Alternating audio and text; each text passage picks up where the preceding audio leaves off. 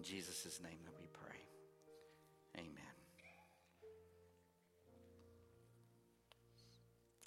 Well, good morning. Once again, good morning. We're beginning a new sermon series today. A sermon series called The Power of One. Where we're going to take a few weeks to talk about the power that certain things have in our lives. Now, and I'm not talking negatively here. I'm not talking about the power that certain things have in our lives in a negative fashion. I'm talking about the things that are in our lives that provide encouragement and strength and unity. We're going to talk 1 week about prayer and the power behind prayer. We're going to discuss family and the power behind leaving a legacy, instilling a legacy in your children. We're going to talk about the power of a witness, the power of vision, and today we're going to talk about the power behind relationships, the power of one friend. The power of one friend. And we're going to take a look at 2 Kings chapter 2 as our focal passage.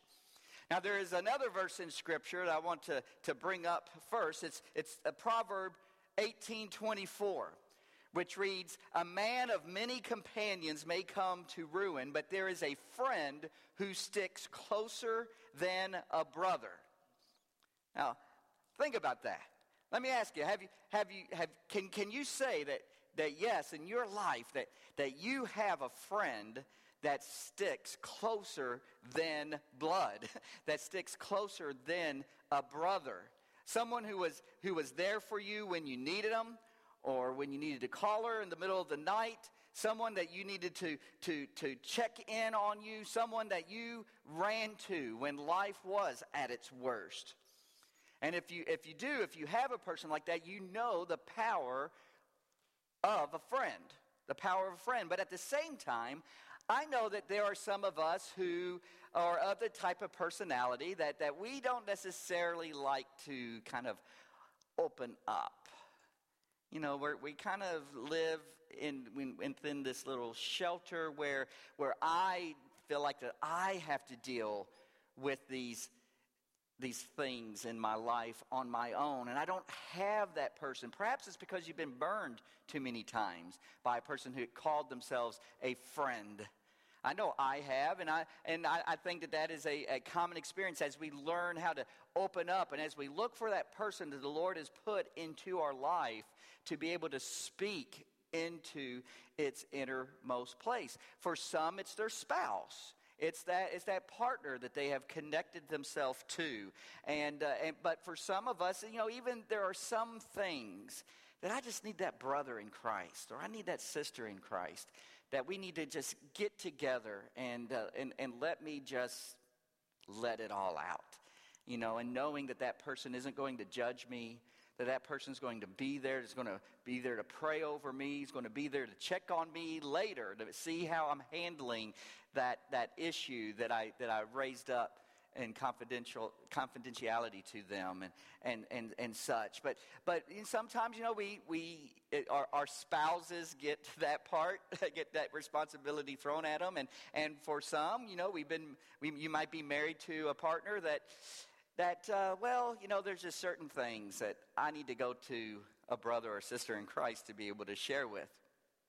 I believe that God uses the relationships in our life to have an impact in our life, to be able to speak to us.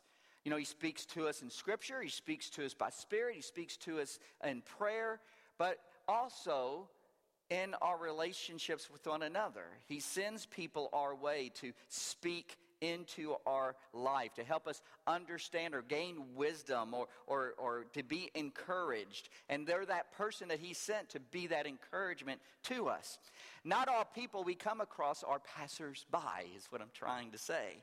They are people that God has put into our life so that they can be of ministry to us, even if they don't see themselves as a minister.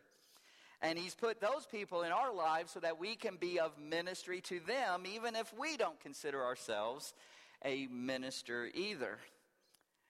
Have you ever thought about God using you that way? speak his word or to speak his encouragement in someone else's life. Or perhaps you know exactly what I'm talking about. He has used you in those ways, and you've recognized that, and you have those people in your life that you look to and that you rely upon and that you lean upon, and they lean upon you as well, and you recognize it for this express purpose. The people, or certain people that God has put into our lives, I believe that they're there so that we can have that special ministry to them. But in a lot of ways, we have learned maybe by culture or maybe through our family, there's just some things that you just don't share. There's some things that you just keep to yourself. What I find in Scripture is that there are several friendships that we can look to help us understand this ministry of friendship. Let's go over a few of them as we get to the main one for today's message. The first is Ruth and Naomi. Now, of course, Ruth was married into the family. And not long after she was married into the family, her husband died. And so did his brothers. And it was the responsibility at the time that the brothers were to help and to, support any widows in the family. And before long, the mother and all of her daughter-in-laws find themselves as widows with no one to support them. So what does Naomi tell her daughter-in-laws to do? She tells them to go back to their homelands, to go back to their families, and hopefully they be able to find a husband there. All of them but one did. And that's the beauty behind this story when we have that wonderful quote, "Don't urge me to leave you or to turn back from you. Where you go, I will go, and where you stay, I will stay. Your people will be my people, and your God, my God. Where you die, I will die, and there I will be buried." And we see through this beautiful relationship between Naomi and Ruth, that there was a connection that was there, and that Naomi and Ruth, that Ruth was going to support Naomi, and they were going to be there, and they were going to go through this uncertain time together until the Lord provided and they were cared for.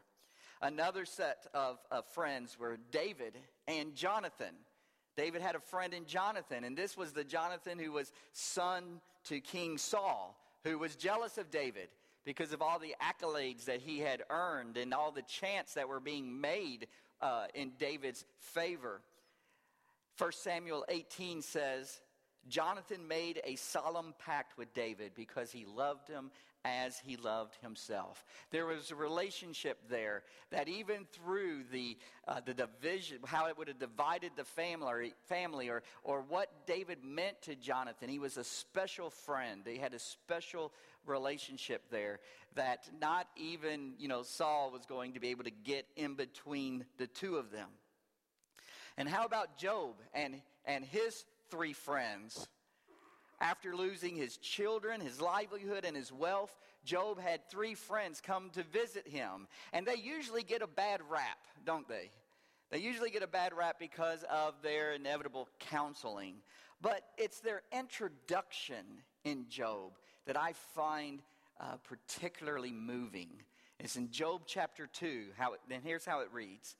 Now when Job's three friends heard of all his adversity that had come upon him, each one came from his own place, for they had made an appointment together to come and mourn with him and to comfort him. And when they raised their eyes from afar and did not recognize him, they lifted their voices and wept, and each one tore his robe and sprinkled dust on his head toward heaven. So they sat down with him on the ground 7 days and 7 nights, and no one spoke a word to him, for they saw that his grief was very great. Now, I find that particularly moving. The relationship that these four had with one another. That these three men put everything else off. Each one coming from his own place. Making the appointment that we're going to be there and we're going to be there for Job. And then when they were able to lay their eyes on the condition that he was in, on the situation at hand, they went into a period of mourning, and they just sat with Job for 7 days and 7 nights before they even started speaking. Who wouldn't want a friend like that? When life is at its worst, to just be there, to sit with me. Don't have to say a thing. Just be here. The fourth duo is Elijah and Elisha. They were co-workers, so to speak, missionaries, prophets, however way you want to coin the term there. But the bond that they shared kept them together, even when one was asking the other to stay behind. These two men were on a journey together, and they, unlike any that they had been on before, traveling through Gilgal, Bethel, Jericho, and the Jordan. And it was a unique walk on this during this particular time, because at the ending of each leg of the journey, Elijah would turn to Elisha and ask his friend to stay and not go with them any further.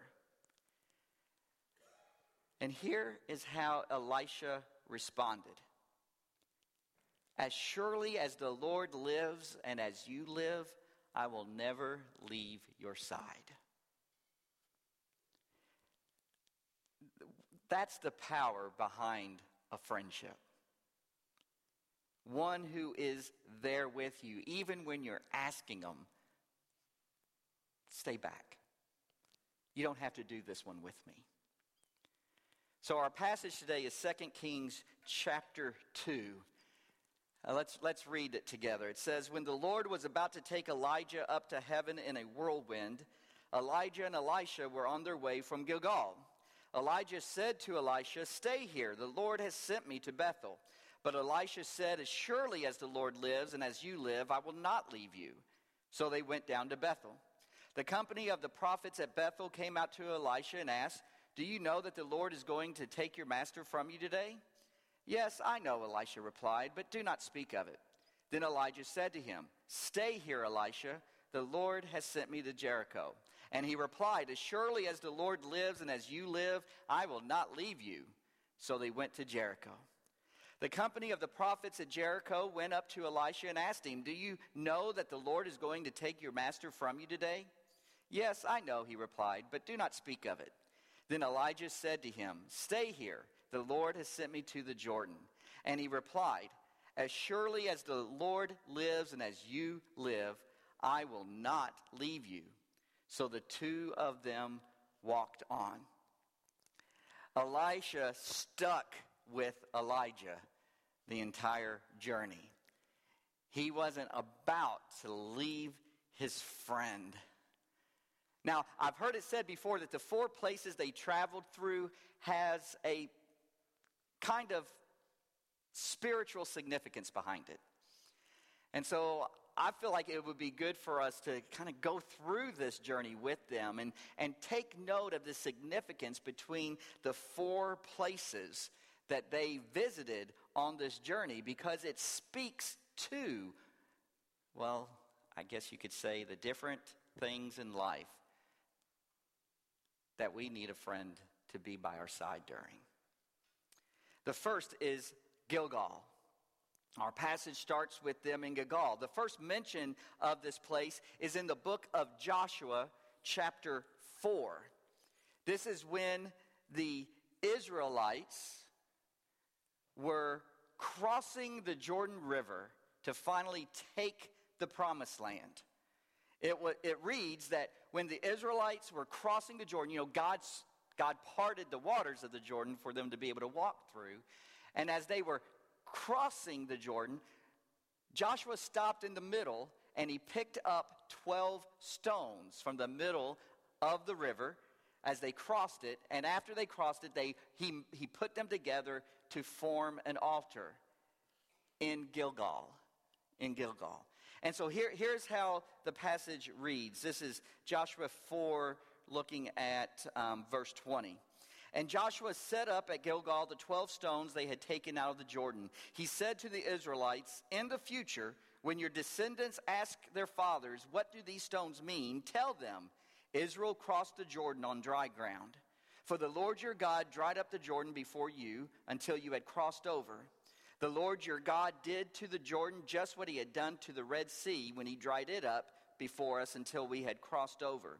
He did this so that all the peoples of the earth might know that the hand of the Lord is powerful, so that you might always fear the Lord your God.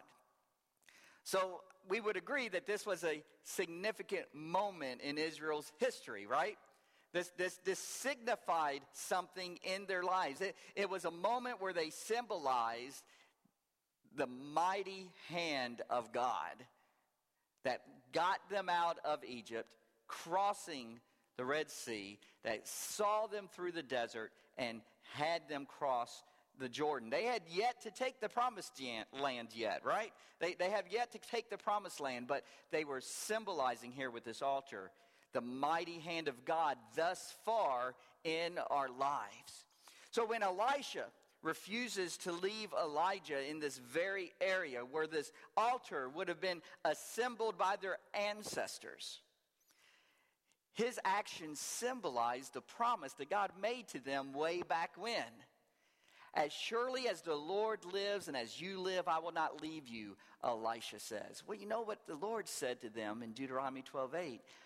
I will never leave you nor forsake you.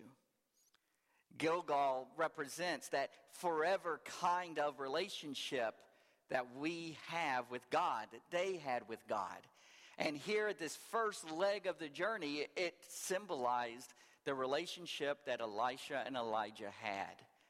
Just as the Lord will never leave us, I will never leave you.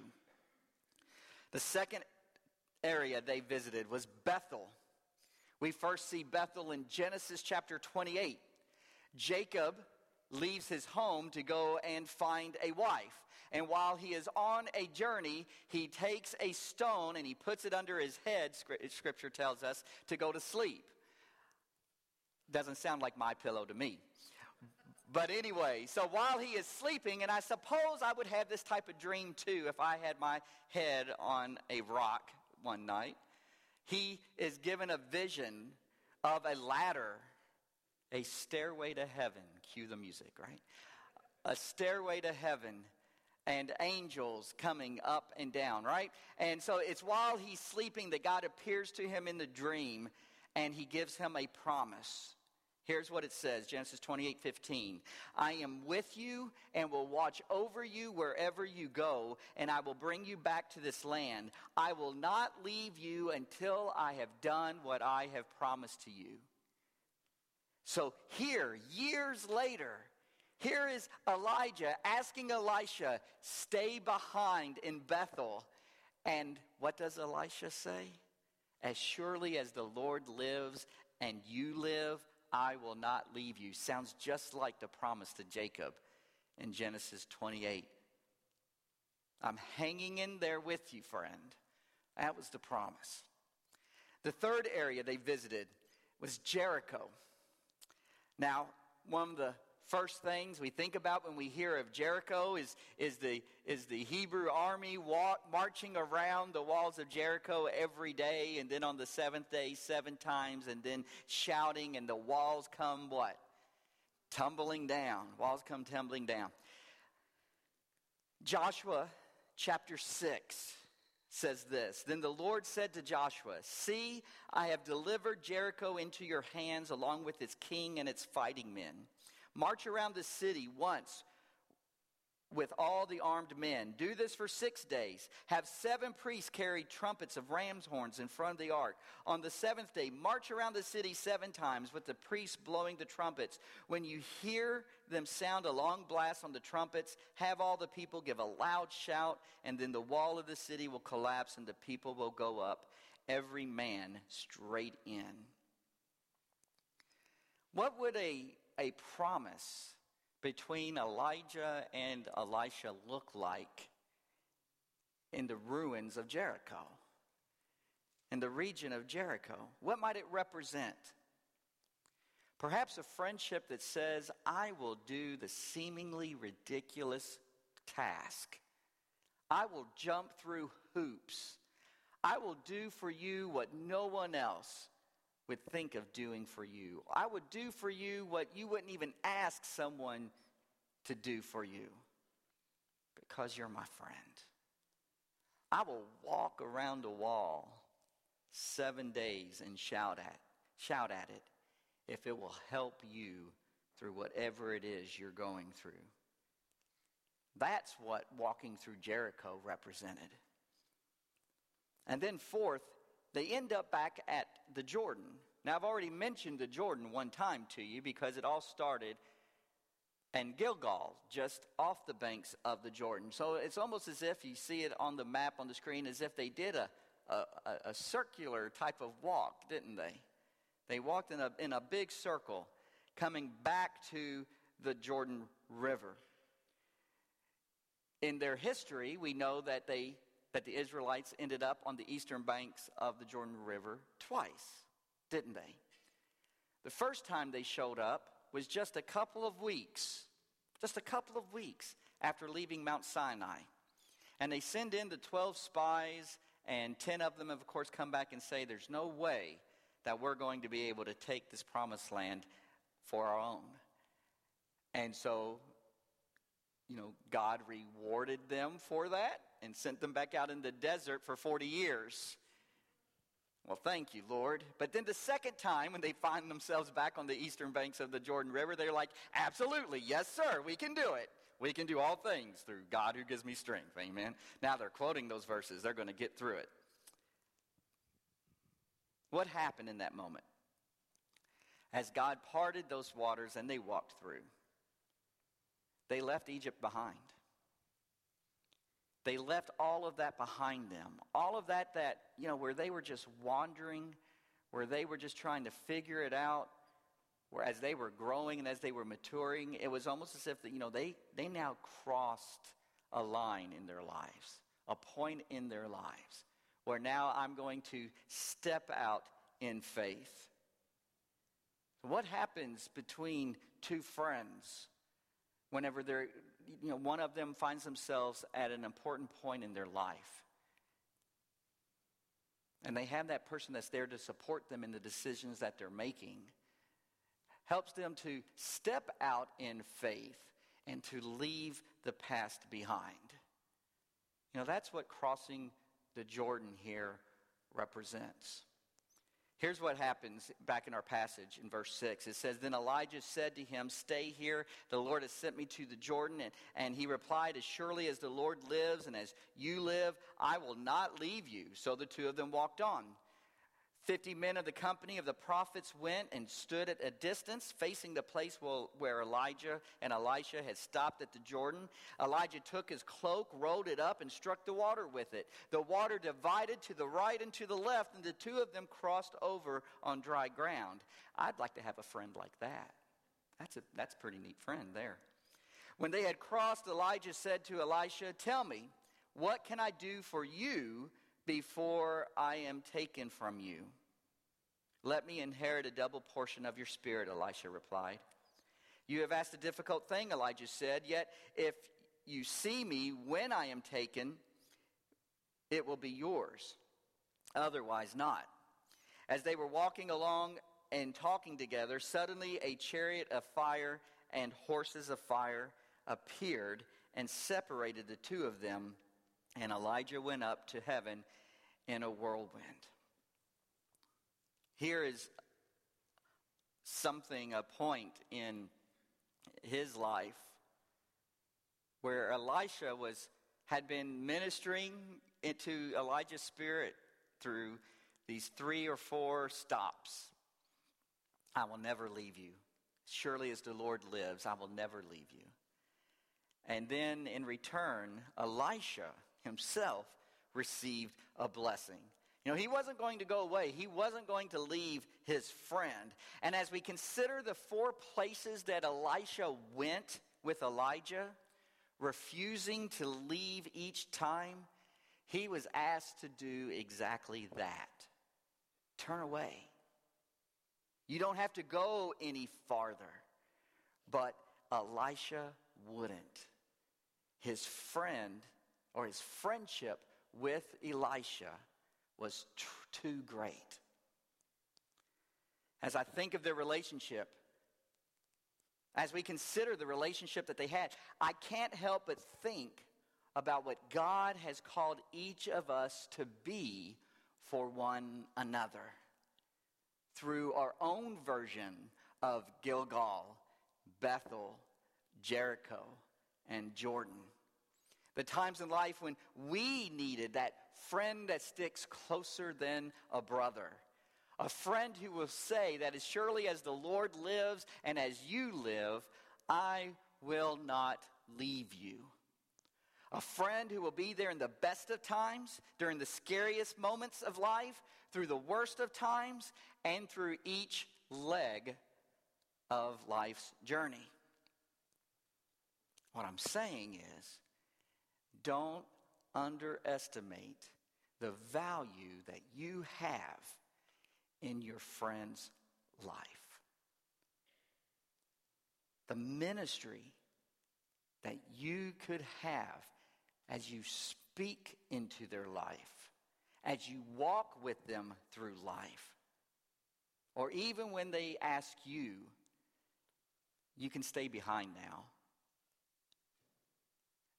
And you just show how dear that relationship is by refusing to. Perhaps it's one of those pledges as they begin their journey in Gilgal, or through the unknown in Bethel. Or maybe as you promise and follow through with jumping through the hoops to ensure that everything with them is fine, is all right as they visit Jericho. Or to be by their side as they cross the Jordan to make that final decision that, yes, I'm ready. Elisha made a pledge to Elijah, and Elijah didn't have to face the journey alone. He didn't have to face this part of his life alone. That's the tremendous impact being a friend can be. In Ecclesiastes 2, the wise teacher realizes that trying to go through life alone is miserable and meaningless and fruitless.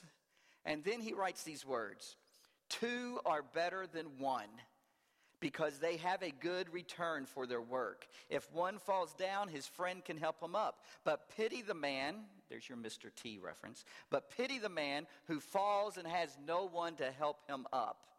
Also, if two lie down together, they will keep warm. But how can one keep warm alone? Though one may be overpowered, two can defend themselves." Powerful passage. What it means to be a friend. What does all this have to do within the context of the power of one? Perhaps the message should be the power of two, right? And it could be. But there are times in a relationship when it's usually one way. Because of an instance, an incident, because of a tragedy, because of a worry, because of a poor decision. And your friend needs you to go over and above what anyone else in their life is currently doing. Elijah needed Elisha. Sometimes you'll need to call on someone to be there for you. And you may have that friend, that someone that you can call. But what about on your end? My point is that you and I can't, and you and I shouldn't be doing this thing called life alone. We need that person, that prayer partner, that encourager in our life. And when you think about it, it's exactly what the Apostle Paul told us that we're supposed to be doing in the church. Of all the one another statements in the New Testament, the Apostle Paul wrote 60% of them.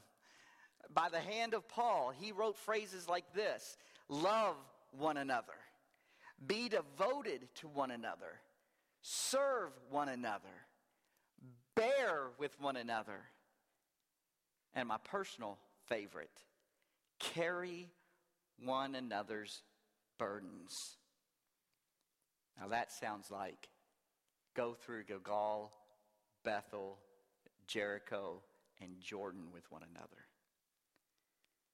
And when it comes to what may very well be the roller coaster of life, having someone right there beside you, well, that can go a long way.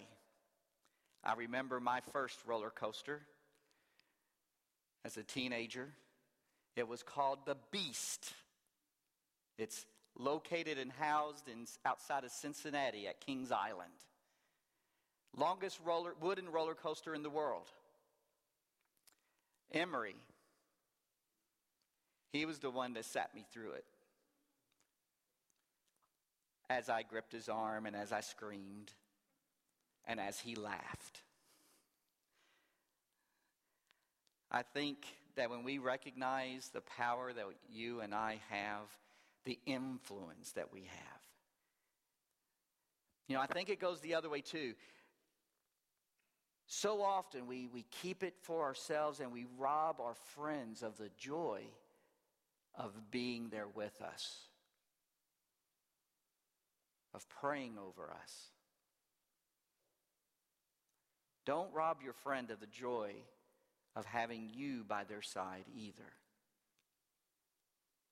Recognize the role that you may very well be commissioned in having, to be that encourager, to be that help, to be that prayer partner, and to be there as they make those decisions to cross or not to cross.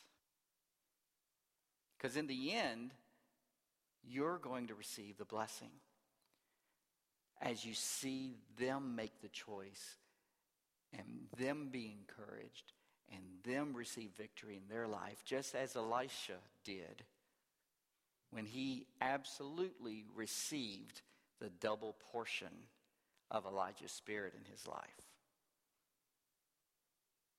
Don't ever underestimate the power of being a friend. Let's pray together.